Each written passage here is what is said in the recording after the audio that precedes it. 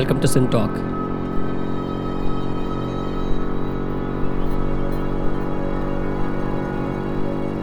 The Sin Talkers around the table today discuss the place of music.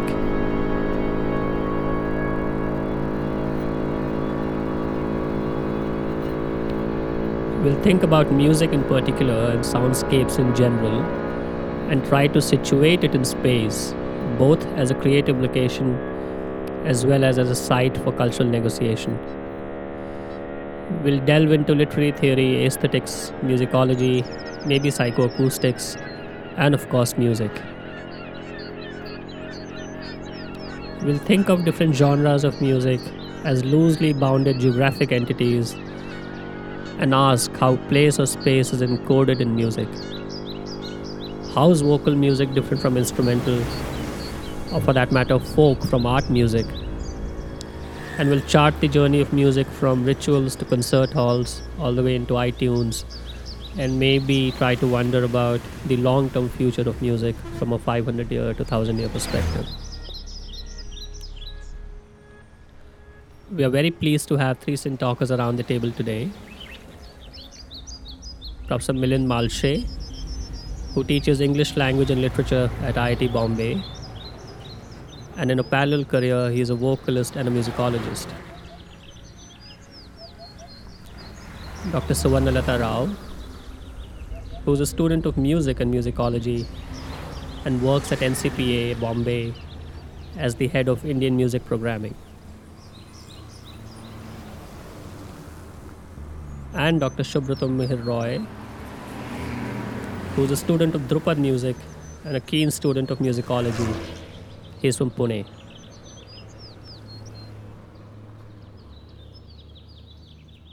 Dr. Rao, maybe we set the ball rolling with you to understand something quite foundational and try to understand what sound is. And maybe once we have a somewhat better grip on that, we'll try to extend that into music and then try to situate it in space as we go along. So what is sound? Something quite fundamental. Yeah, before I can talk about what is sound, I think one line about what is music itself and the relationship with the sound. Sounds is what are the components, the basic components, which are arranged in maybe predetermined or extempore way in time, and that's what constitutes music. Sounds can be seen from various planes. From physical plane, I being the student of physics, I see at mere vibrations. Sometimes you can hear those, but sometimes they are beyond your audible range. That's right. So I think basically from physical point of view, they are just vibrations. Right.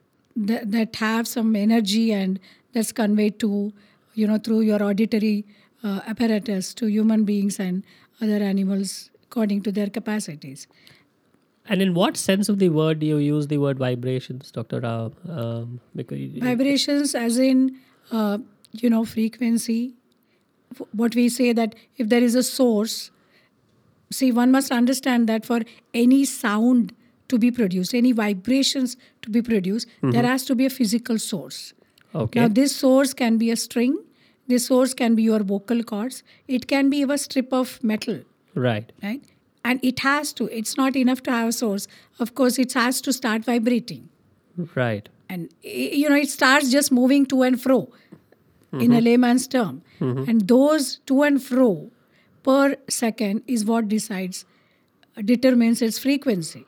And when if the vibrations, if the to and fro's are more than 20 in a given second, then what human beings can perceive some kind of energy through their auditory apparatus. So above 20 hertz. So yes, right. From 20 to 20,000 is what human beings' audible range is. And beyond and below, there is some animals who can sense some of the vibrations. Right. So that's what we mean by vibrations. Right, of course. And how would you distinguish, let's say, since we're on the topic of sound and music, how is noise any different? Even that is vibration, isn't it? But it doesn't have a noise, certain kind of... Yes, and sometimes it's a very fine distinction because from physics point of view, the definition is very clear. It says that regular vibrations and irregular vibrations. Right. So when I talked about this frequency going to and fro of the source, that has to be regular. So the time taken for one vibration will be equal for second, third, fourth, etc. That is what we mean by regular vibrations. And thereby what happens is there are frequencies and sub-frequencies, overtones, etc. that come into play, which have, some arithmetic proportional relationship to the fundamental vibrations. But in case of noise, this is not to be. So, for example, when one hears heavy metal music, and it's obviously noise to some people and music to another. No, that noise is of different level. That is, in perception. For example, some people may think that South Indian language is a noise. Yeah. So, which is not, right? Right. So, I think that is at a level of different level of perception. Sure. But by noise, what we mean is that, a dragging of a chair, perhaps. Yeah. Or sometimes when you write on a blackboard with a chalk, there's some strange noise. Screeching sound. That is what we mean. Right. But having said that, what we sometimes perceive as noise can be perceived as a pleasant music also. In case of, say, birds chirping. I think we started the Sin Talk with, I heard some birds. So bird chirping, temple bells, etc. These are very irregular sounds. For that matter, even percussion sounds can be very irregular. The drum sounds, because of the nature of the hide itself that are being used, animal hides, and the way it is beaten, sometimes it can give rise to irregular sounds. But then in music, musicians have evolved ways and means to control that irregularity and produce pleasant sounds. So at a source level, it has to be regular vibrations, and at a perceiver's level, at an auditory level, what we call as pleasant sounds. Interesting. And, you mentioned a while ago that the vibrations are arranged in time. And, we're discussing the place of music today. Is there any place for place at all? Is place encoded in music? Maybe we'll come back to you, Dr. Rao. How do you think of that, Professor Malshe? Yeah. How is place and space encoded in music? And when one hears something from several centuries ago? What Dr. Rao mentioned are the basic components of sound, the physical components. And as such, they exist in space and time. If you take the Kantian categories, which Kant would say are a priori categories, so human beings do have a knowledge of space and time within which experiences happen. It is not a posteriori knowledge. Right. It is a priori categories. So space, time, and according to him, causality. These three would be a priori, that human beings naturally have a knowledge of these. And vibrations, the source is physical, so it exists in space. Right. And it exists in time because it occupies a certain time. Okay. And further, music exploits that dimension tremendously, the temporal dimension. But music also uses the spatial dimension. In what sense? First of all, at a very physical level, gross physical level, the distance between the source of sound and you would matter. Right. Okay, it's the amplitude, not simply the frequency, but also the volume of which will get reduced if you move away from the sound source. It will, and it will be louder the moment you come closer to the source of sound. So that is a very gross level, physical level of space. Sure. At a slightly higher level of technology, for example, I would suggest that the high fidelity mechanism is to a certain extent based on space. Okay, it is high fidelity in the sense any equipment is high fidelity equipment if it reproduces as if you are sitting in front of the source of sound. Right. Okay, so it reproduces. It simulates as closely as possible, and that simulation incorporates space. But Professor Malshe, do you think of time and space as being blended together in the sense of space-time, or are they different in any way? And is there a way of thinking about that? Yeah, thank you. I mean, this is a very interesting concept. There is a concept suggested by Mikhail Bakhtin, the Russian philosopher, who talks of chronotope. Okay. Chrono is time, topos is space. Or shapes. So he combines, he constructs a concept which combines these two dimensions, particularly in relation to literary genres, the forms of, and I am quite sure this can be easily, musical genres could also be interpreted in this light. For example, Drupad as combining or bringing chronotope in a certain way, and Khayal bringing it in a certain way, Tumri bringing them together in a certain way. Now the operative word here is certain way. What is that certain way? So for example, let me give you a parallel example from literature. Please. In literature, for example, the epic genre brings together the chronotopes of, say, feudal lifestyle and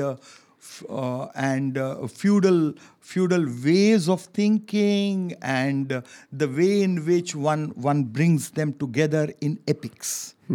Okay, the time of epic and the space of epic is governed by even pre-feudal or feudal. The moment you cross feudalism and come to modern times, novel is the form which opens up those time and space categories. That's very interesting. Yeah. So this would be the kind of projection I would like to make. It's not that epic is older form and novel is newer form. It's simply that they represent, or they integrate within them certain different types of chronotopes. Okay. Similarly, Drupad would be bringing in a chronotope of a particular kind, which will, with its very slow movement and the bifurcation between the tal and the pre-tal concepts in Drupad, pre-tal development with Nomtom, the Alap, Jod and Jhala, and then there is a lay, but there is no tal there. Okay, but and then when the composition begins, when the percussion comes in, it is a totally different game. I think it's a great time to maybe jump to Subrata and let's have Subrata speak about Drupad for a few minutes. How do you think of this notion of space-time? Do you think of this as a helpful analogy for how does one think about Drupad, or maybe we start from it in another direction? That's perfectly fine. Yeah, I'd rather like to start from a different direction, because what Professor Rao said, it inaugurates a different thinking. Sure. And that is a non-human centric view of music. She's talked about animals and birds. So, firstly, whenever we speak of music, we'll have to obviously revolve around time and space. They become the centerpiece, the cornerstone of any discussion on music. And when we are human-centric, when we think in terms of our perception of music, we tend to conceptualize it as we see music. But we have got no way to understand how perhaps a whale feels when it creates music or listens to the other whale creating music. Yeah. So while we understand that music is in our experience, music, because we empathize with music and we identify some sound as music. But are we aware of how maybe plants respond to music or animals respond to music? Not just the how, but where. Localizations of those responses could be neural localizations of responses to music. And then we should go ahead from this particular basis. It is of course a metaphysical analysis of music because we are theorizing on the physical aspects of music. Yeah. So we have to basically start from this foundation. But how would you think of the notion of place and space, Subrata? I think the notion of time is probably somewhat obvious, and one understands that music or sound, for that matter, exists in time. But in what sense is space or place encoded in music? For example, when you sing or render a piece from Drupad, or there was a piece of music that's existed for several centuries. In what sense is that place and time captured in the music that we listen to today, or in what sense is our present time going to be captured in the music that's there today? We don't really like to recreate a scene from the past when we sing. Okay. We may feel a fleeting moment. We may feel that yes, this is something like as if you're sitting in a fort and singing for Raja Man Singh Tomar.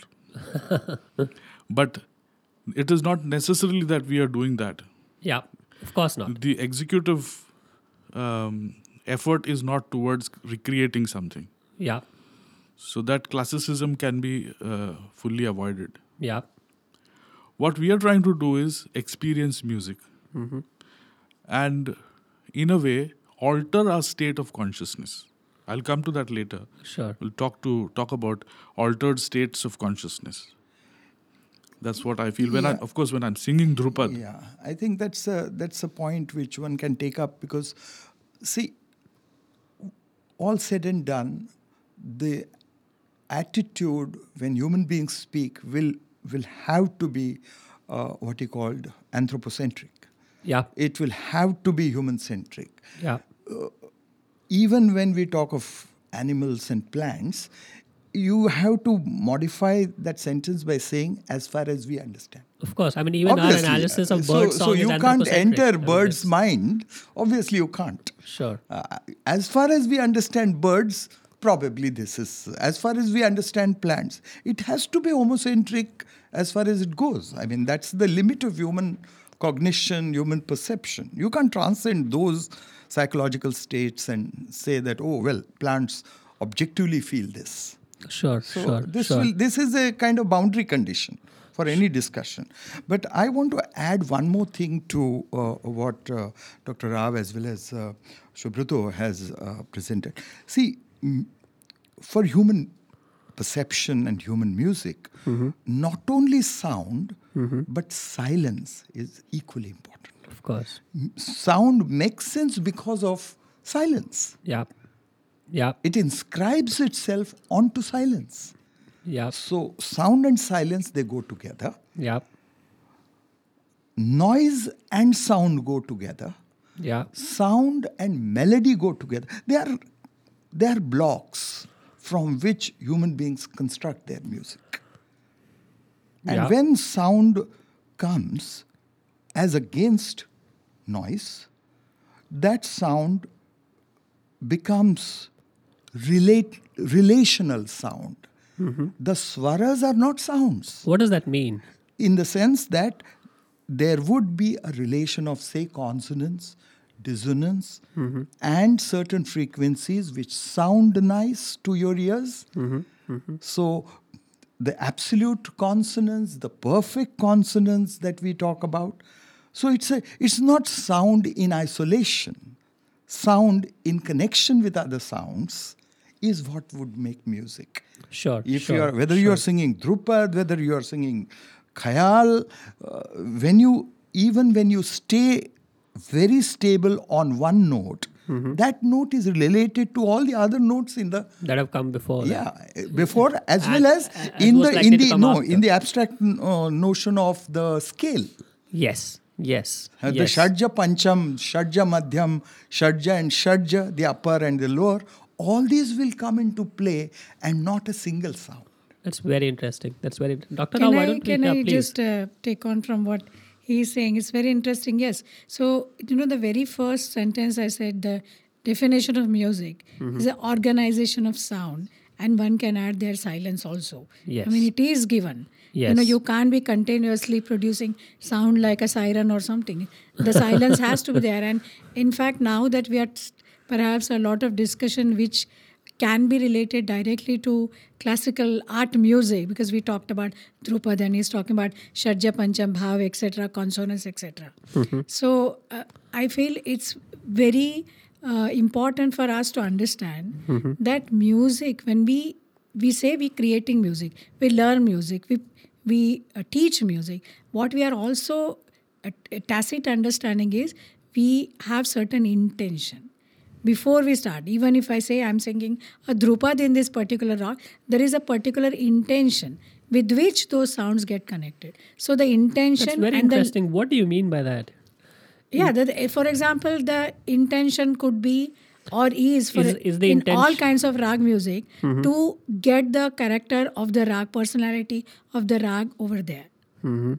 That is the highest intention, and therefore perhaps the other, like the lyrics, may take a little bit of a backstage because the rag has to be projected. Particularly in the Drupad, there are two sections, one with tal, as Professor Malche said, and one without tal. The same pattern is followed by the instruments like sitar, sarod, etc. So we have alaf, jod, jhala, in which there is a lay, but there is no tal.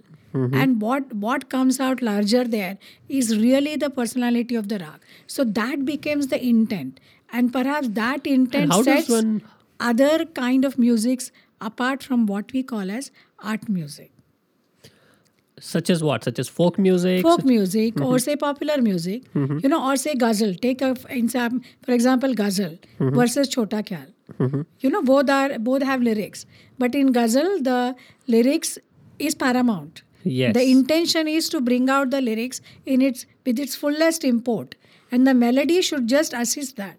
Whereas in art music or Chota Khyal, the melody, the rag reigns supreme.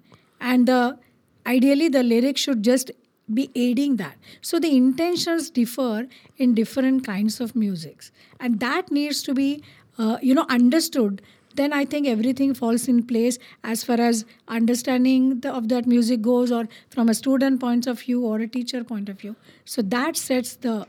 Dr. Rao, would it be fair to say, since we touched upon the notion of folk music, would it be fair to say that almost all music started off in rituals, went via folk music? And what exactly is classical art music and where did it start? Obviously, it didn't just become classical art music one fine day. And in what sense characteristically is it different from the more ritualistic folk kind of music? See, I think it's a little difficult question. But yes, it is easy for us human beings and convenient perhaps to think that, okay, in the beginning there was nothing. So yes, and Indian history also points to the thing about the ritual music from Samaveda, etc. The scale developed and then slowly perhaps the play with those notes will develop and things like that. And it's logical to think perhaps that the human beings, lay people so-called, started some kind of music and slowly and steadily it gets codified, systematized, and that's what we call today as art music. But having said that, everywhere in the world, I don't think... You don't sound too convinced. That's not the same arc everywhere. Yeah. And at least I have not studied those other musics from that point of view, and therefore I won't be able to say. It is not to say that yes, there is first of all some kind of database available of sounds, and perhaps then they started putting it together, and when it became more and more codified and systematized, which can be now taught and learned.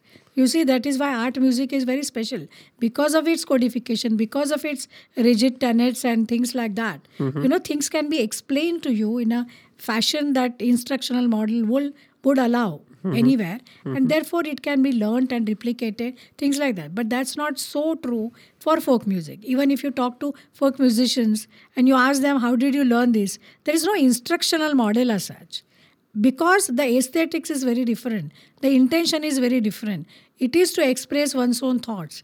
Maybe he or she has used the song that her father or the other people in the community has used. But then now it is his song. So he is presenting it the way he or she. So there is not much of instruction. But I am not ruling out complete instructions over there. But the model of instruction is very different. Professor Rao, how would you analyze the statement of late Ustad Bismillah Khan? He was asked, where did you learn music? Who taught you music? He said, nobody taught me music. So is it an instinctive thing, or as you said, it's a learned thing? Is it cultural, or is it more instinctive? I think it is both. And, meaning no disrespect to anybody. I can quote my grandson, something he did beautifully. And I was overwhelmed because he was only 2. And then I said, who told you, who showed you this? He said, nobody, myself. So, there are intuitions in place there. And, to say that I didn't learn from anybody is then to ask, do you really learn from the external world? And it is denial of that. I'm not saying a guru, 2 gurus, 10 gurus, nothing. But, how much do you credit to the external world, the stimulus that you receive from that?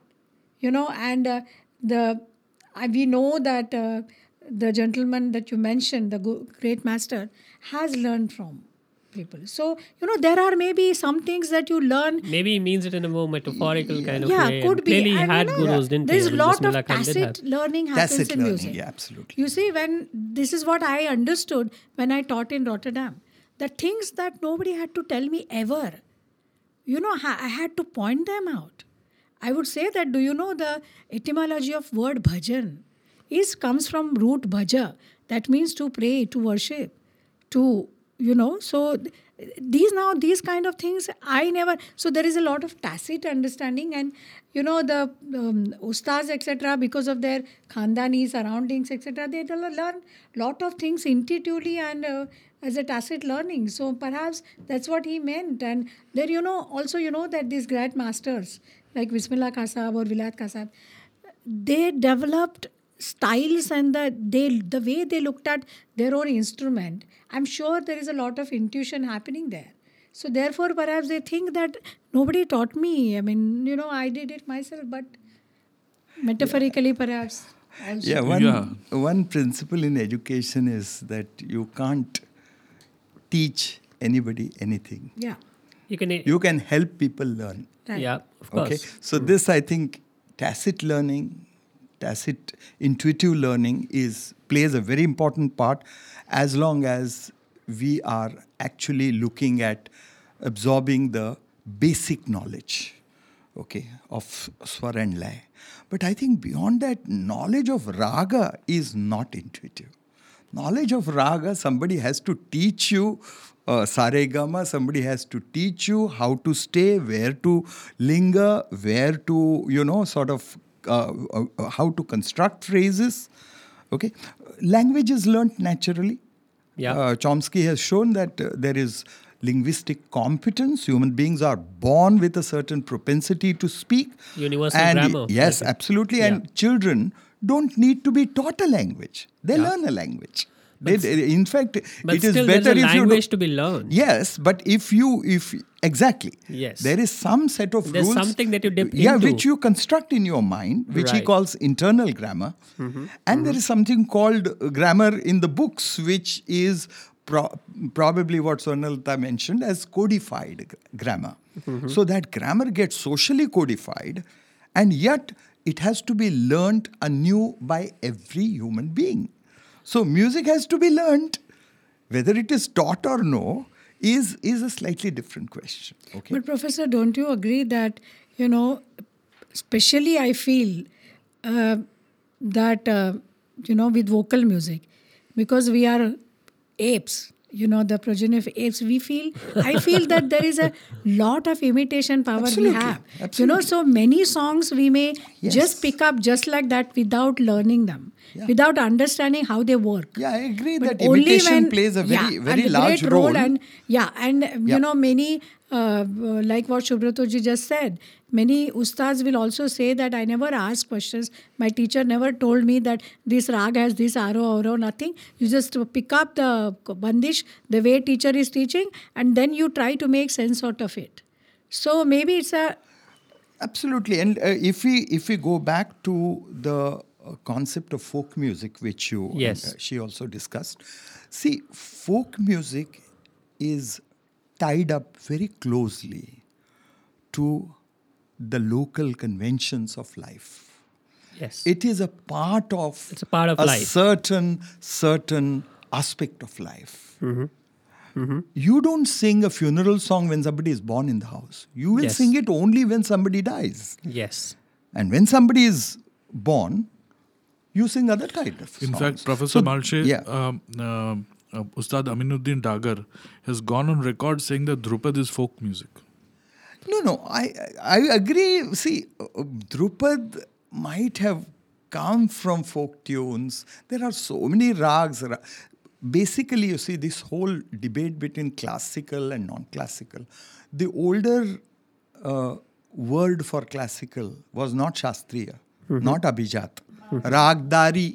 Ragdari, as she rightly says, rag is at the center. In folk music, rag is not at the center. In folk music, the local conventions of life, Drupad might have originated from those conventions. So, Professor Malshe, would you say that folk music has a more functional nature? It is always a part of purpose. Culture. No, it will functional not in the sense of gross functions. Sure. Not in the sense of getting something functions. done. Definitely, there is.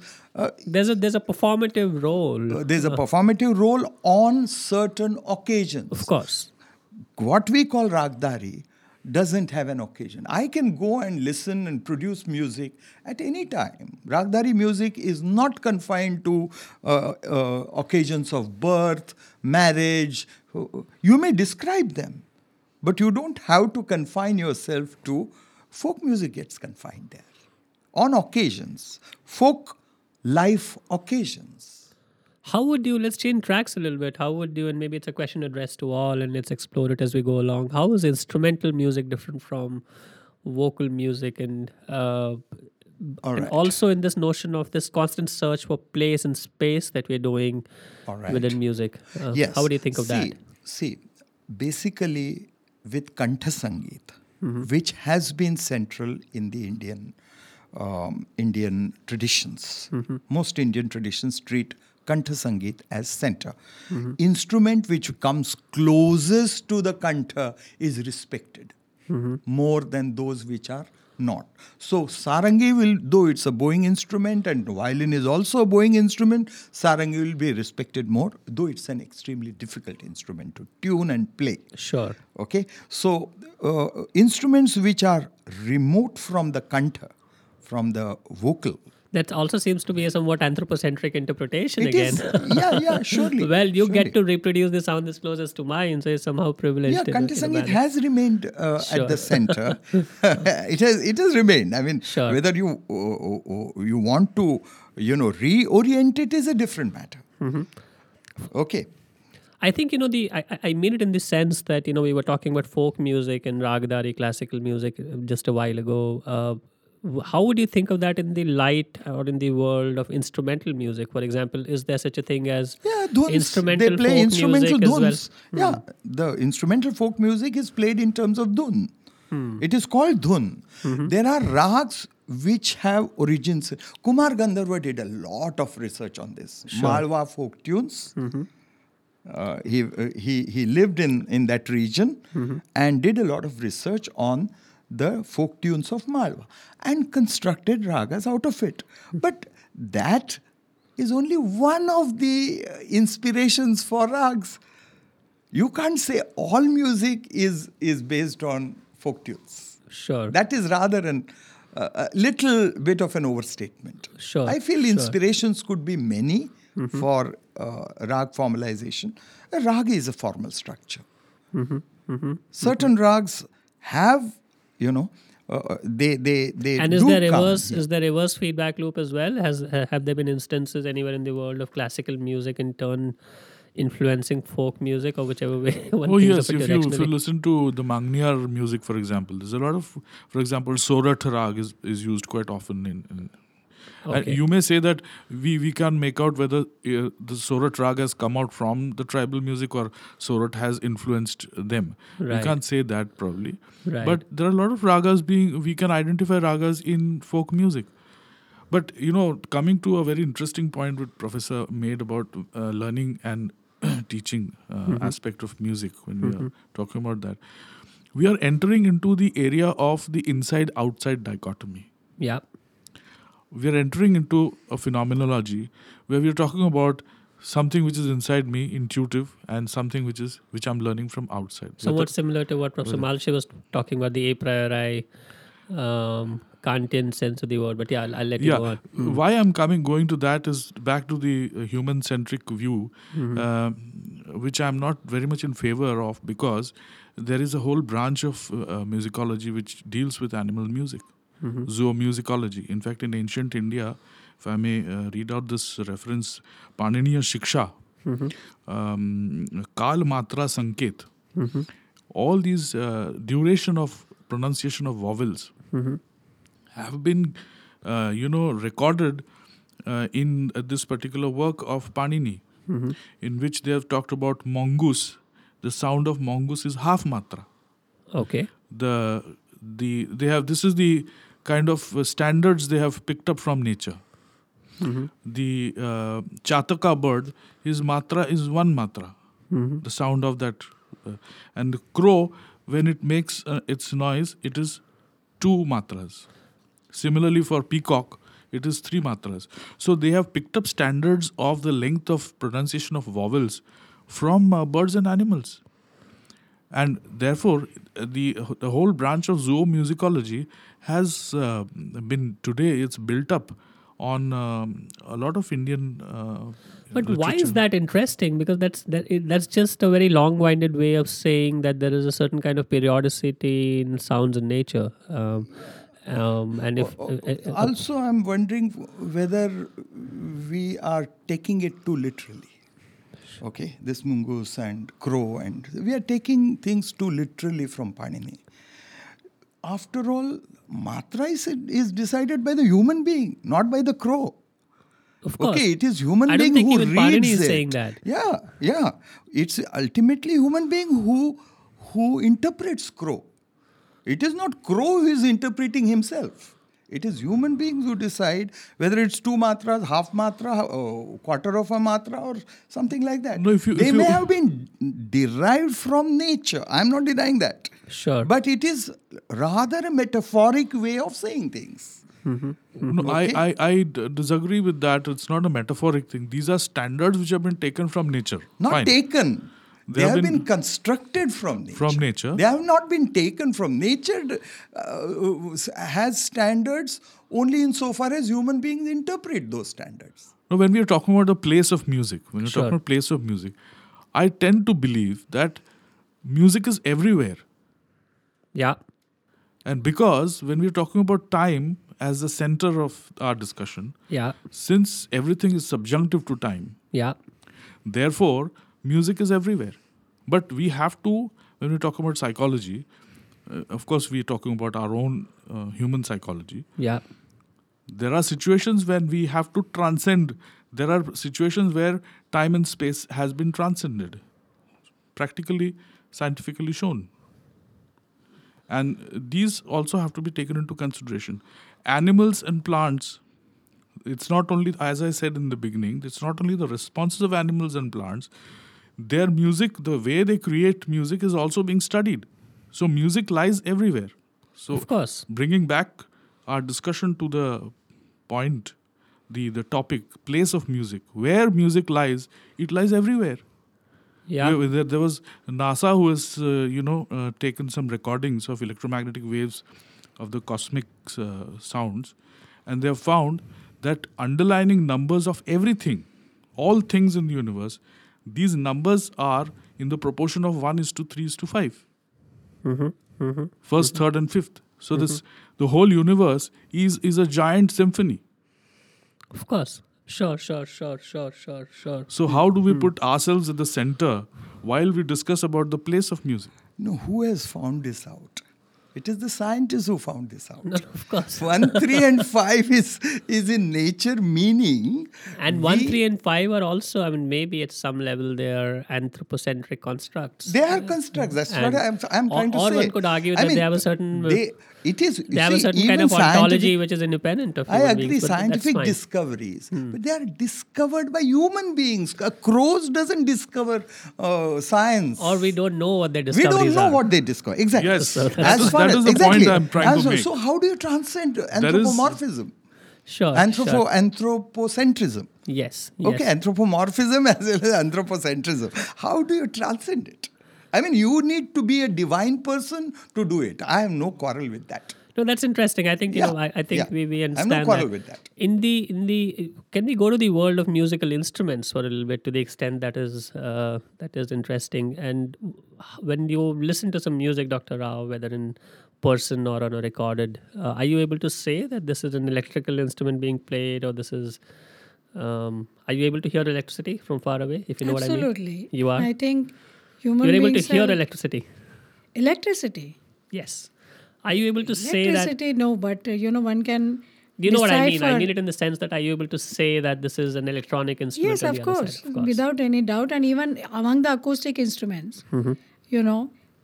If we know certain sounds belong to this instrument immediately, but even otherwise, we can say that this is a string instrument, this is a wind instrument, even when we don't know the names. That is because of the source. And I think that is a human being is endowed with a third dimension. I started by saying frequency, which relates to pitch, and then Dr. Malshi also talked about amplitude or the volume. And the third aspect is the timbre or the quality.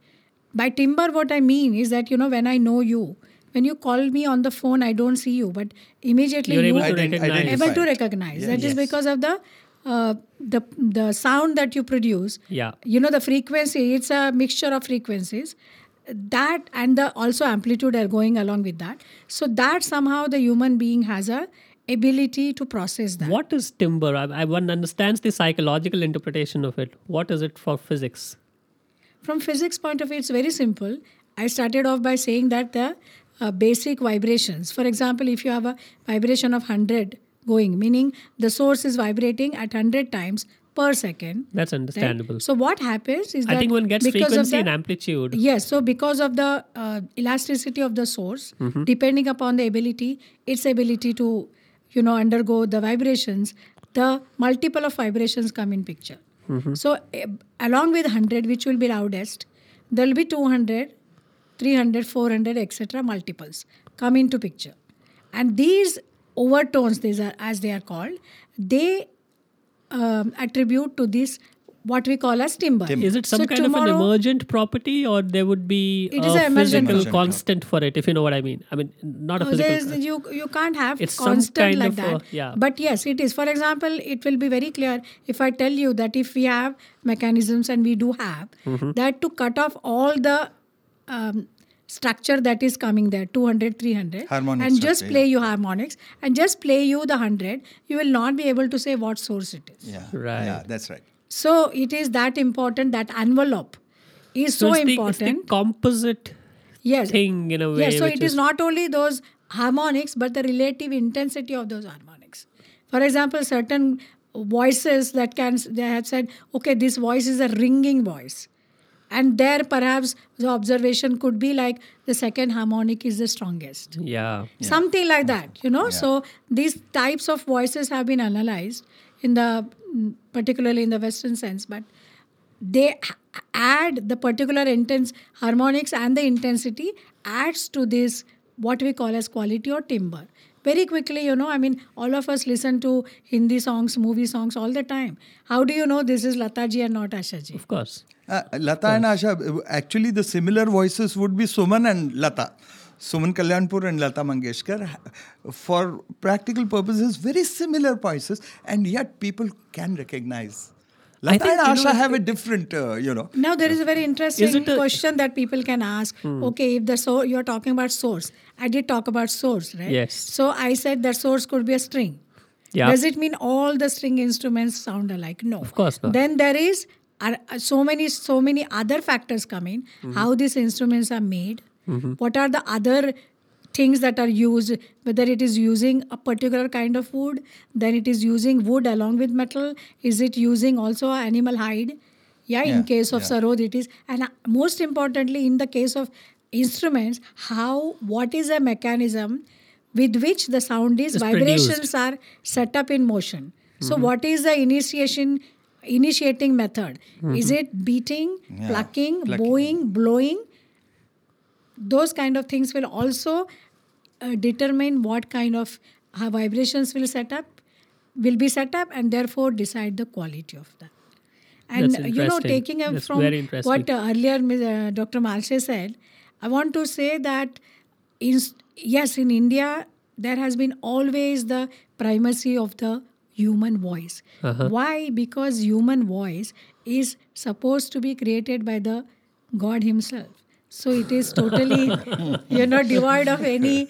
I think, for a while we were anthropocentric about in our entire approach. Now we're becoming. But no, that is a belief system also. There's nothing wrong in being divine. Sure, of course not. The and belief it's called in God. Shariri Veena. And the other instruments which are man-made are supposed to then follow. And therefore the so-called instrumental music always followed. Instruments were never having any solo repertoire. Even today you see in the Carnatic music, instrumental music, instruments follow exactly the same repertoire that the voice has. Right. Even though they can't produce the words. Right. But somehow in the 18th century onwards in the North India, we have instruments like sitar and sarod, which have taken off a little bit on their own. Which are taken off on its own and have a solo repertoire of its own, which is not directly dependent on. But don't you think, Professor, that the primacy of voice has also got to do with the mechanism of expression? Because voice is unmediated, if we don't use the mic, of course. When you talk about an instrument, you are doing something in your mind and you are replicating it on the instrument. But the same is true of voice. It is the same. But in the case of voice, but how would you then explain what happens to other civilizations? No, not Why only is Western music first taught on the instrument? For them, the human expression should be the same. There's something happening in the vocalist's mind also. There's an element of translation even voice there. Is a medium. Correct. Voice is not a direct expression of ideas.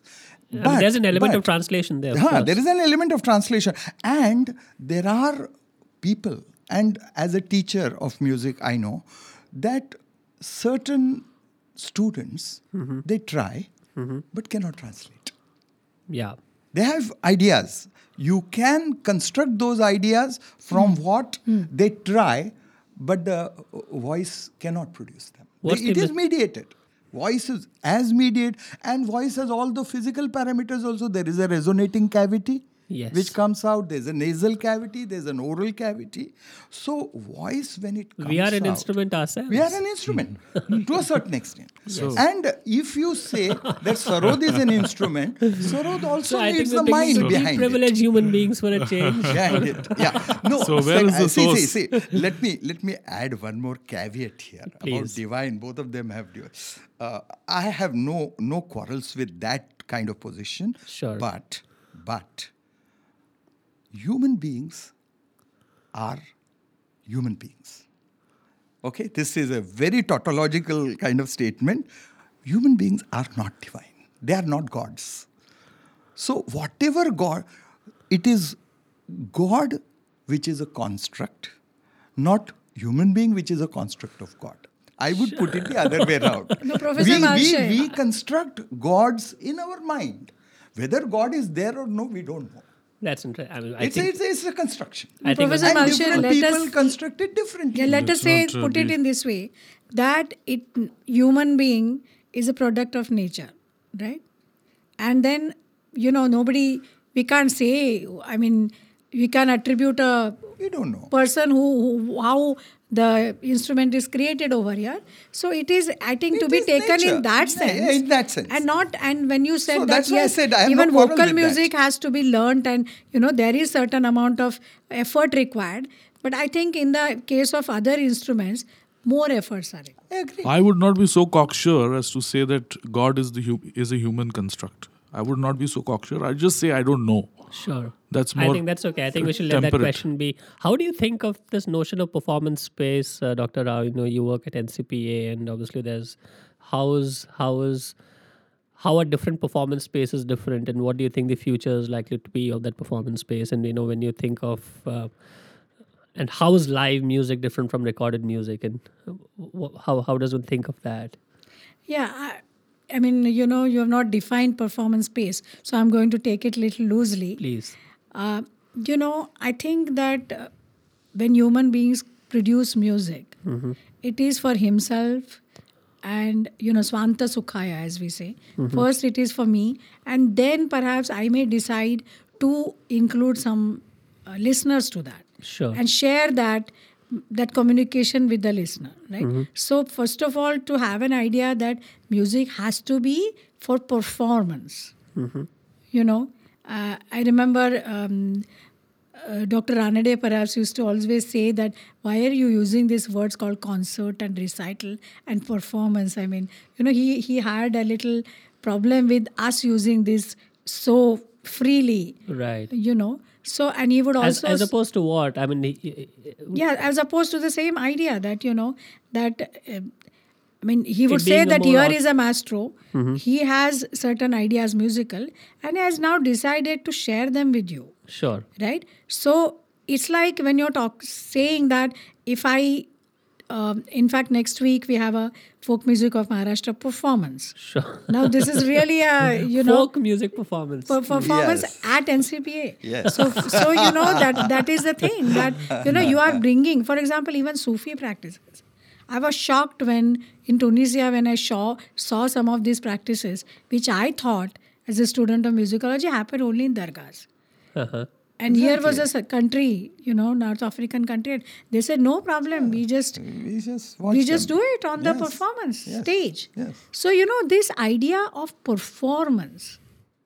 And this is where the notion is. So in a way, you're uprooting the place and trying to bring Absolutely. it somewhere else. Absolutely. And in a sense, which is always fractured, I would imagine, Yes. as opposed to being But, whole. Yes. but notice that the names of classical khayal gharanas are place names. Yes. Gwalior, Totally. Agra, Jaipur, What does that Atroli. mean? It means that the people who initiated those So styles. the same bunch of people who were there in Gwalior Gharana, who, let's say the people who started it off, if they were in Gwalior Jaipur is and the vice origin versa. of most khayal music. Sure. Okay. And that is the original gharana. But people wanted to do something else. You see, all Professor this- Malche, sorry, my question is, are we referring to the people who started it and they happen to be They happen to in be Gwalior? That's all. Yeah. That's all. all. There's no local Sure. color. Sure. And they migrated, they came to Bombay, Yeah. they went to Calcutta after the collapse of the princely states. Sure. They came to urban centers for support from the middle classes. Okay, or some of the smaller princes in Kolhapur. Aladia settled down in Kolhapur. Fayaz Khan settled down in Baroda. And there were artists from, say, Bindi Bazaar Gharana in Bombay. So Bindi Bazaar is the name Bindi of Bazaar a Gharana. So, but Agra, Gwalior, Jaipur, and this probably is not the case with Drupad Banis. Drupad Banis have a different... But it is the very much case with instrumental music. Yeah. We have Delhi Ittava Gharana, Maihar Jarada. Gharana. Yeah, absolutely. Yeah. Vishnu Interesting. Pol. Patiala Gharana, Sure. Indore Gharana of, Sure.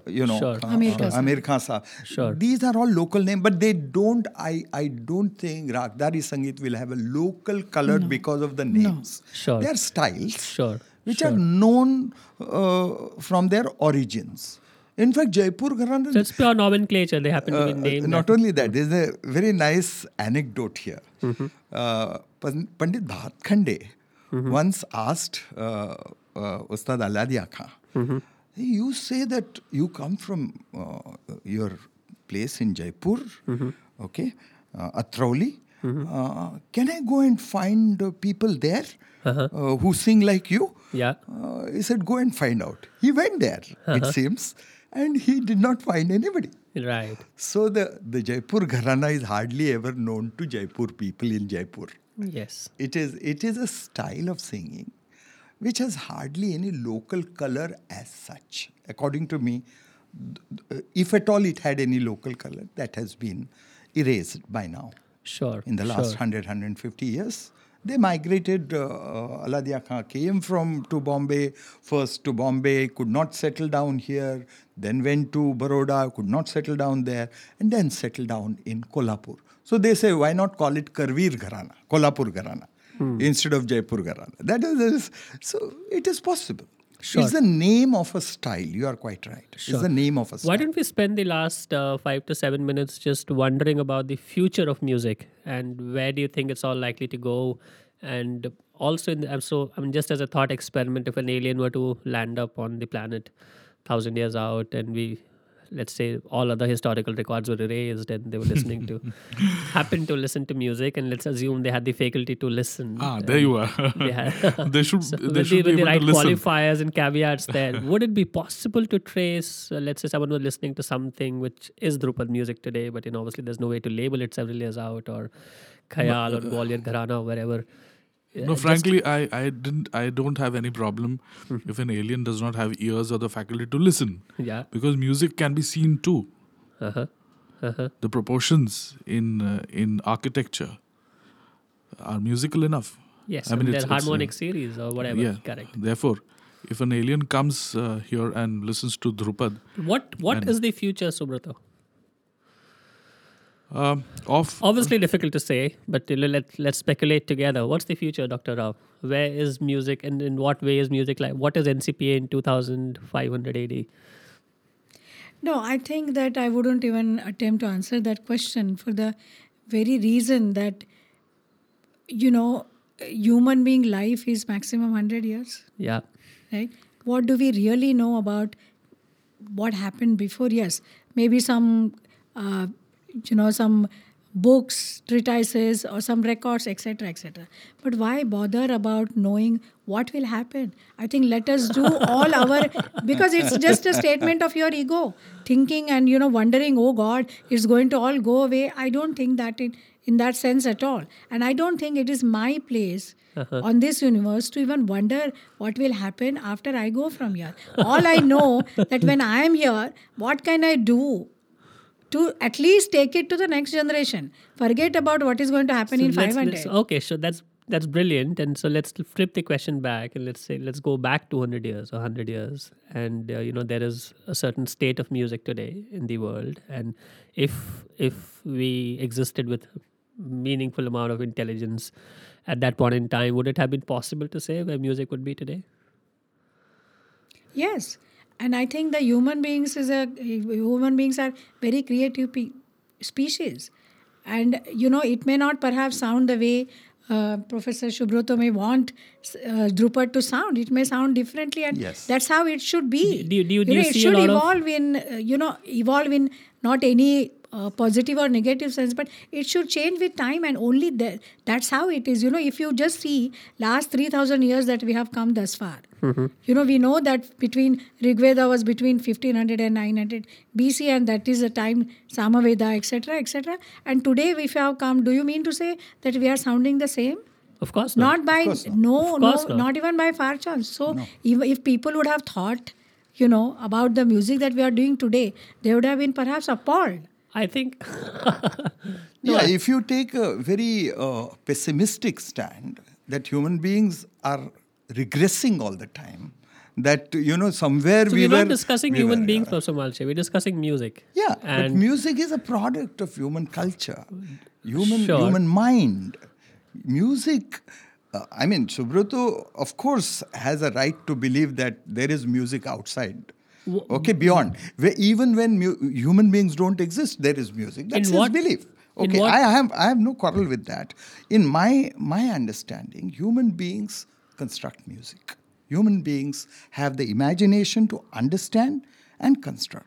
Even if I say there is music in nature, it is my interpretation of nature. It is my interpretation of nature. Whether there is music in nature or no, whether, animals and plants understand music, I don't know. I can't enter their psychology. That's okay. Yeah. In what sense do you think technology is likely to play a role? Technology has played a role. Okay. Technology has played a role in the sense, for example, a new Shruti-based instrument like modified harmonium has come today. Okay. It has been capturing Shrutis, not simply the gross swaras, but it has been capturing Shruti. Harmonium was not supposed to be doing it, but today it's What possible. is Shruti? Shruti are the microtones, right, which are used in our music. They are microtones. Okay, they are microtones beyond the 12 swaras, the Shuddha and the Vikruta. You have those gradations of So is it likely that the musical instruments would be very will different? become subtler? They are already there, and technology will definitely pick them up. There are. I'm not talking about computer aided music or not computer. EDM or whatever. No. Mm-hmm. I'm talking about human beings creating music, generating music, constructing pedagogical practice. But they are changing. There are quite a few people who learn on Skype today. Can we ask this basic question? Yes. That in the coming 50 years, we will have robots actually creating music. So that's already happening in several ways. Will it have the same quality of emotional, spiritual elements of music that we are human beings are producing? Can we ask that question? At least we can just ask these questions. You can make your robots spiritual. You can build spirituality into robots if you can. I think that's a tall order. Yeah, it is tall. It is as tall an order as to create music from robots. Dr. Rao, maybe we just end with you. And when you listen to EDM, if you've ever heard it, electronic music, is there a timbre to that? We were discussing the notion of timbre a little while ago. Obviously, it's electronic, so it's not produced by any one person in particular, but different types of people and bands and groups and young and old music people are creating EDM. Is there a certain quality to electronic music as well? Of course. Mm-hmm. Any sound that is produced will have its own, what you call as quality or the timbre. And now it depends upon the perceiver to say that I don't like this or I like this. You know? And just like we are talking about evolution of certain kind, I said that music is an art and it cannot just, be stagnant or frozen. It is going to evolve and find its own time and space and place and everything depending upon who nurtures it. Similarly, I think electronic music, we can't stop from coming. And in fact, it has already invaded even the classical music. Yes. We are using it's so ironic that to tune the tanpura, which we profess is the most acoustic and... tuning the tanpura is like... We need the electronic kind of generated sound. Mm-hmm. So, it is here to stay. And it is up to us to how we use it, misuse it or abuse it. But do you use the word ironic seriously? Ironic in the sense because, that's what it's fun, isn't it? No, it is fun, but not... it's for you and me. But, for... really very conservative classical musicians. They say that there is I will not ever sing without the tanpura. Yes. And as an organizer, I have faced some problems. Right? Because then they need the tanpura of their own key. Then you need somebody to play them. Right. First of all, you need somebody to tune them. Right. And then and don't for a second think that I am not pro tanpura. I love the sound. Right. But having said that, the first thing that they will take out from their bag is the Shruti box, which is to be plugged. Arey, plug kidhar hai? Electronic. And techniques in electronics and the instruments in electronics will try to approximate it and mimic that to the extent possible. And closer. They will go closer and closer. That's very interesting. I think it's a great note to end this on. Let's see what the future of tuning the tanpura is. It'll be great to see where all of us land up. It certainly will not be there 1,000 years later, but let's see where we go. Thank you so much to all of you for making it. We look forward to having you soon again. Thank you.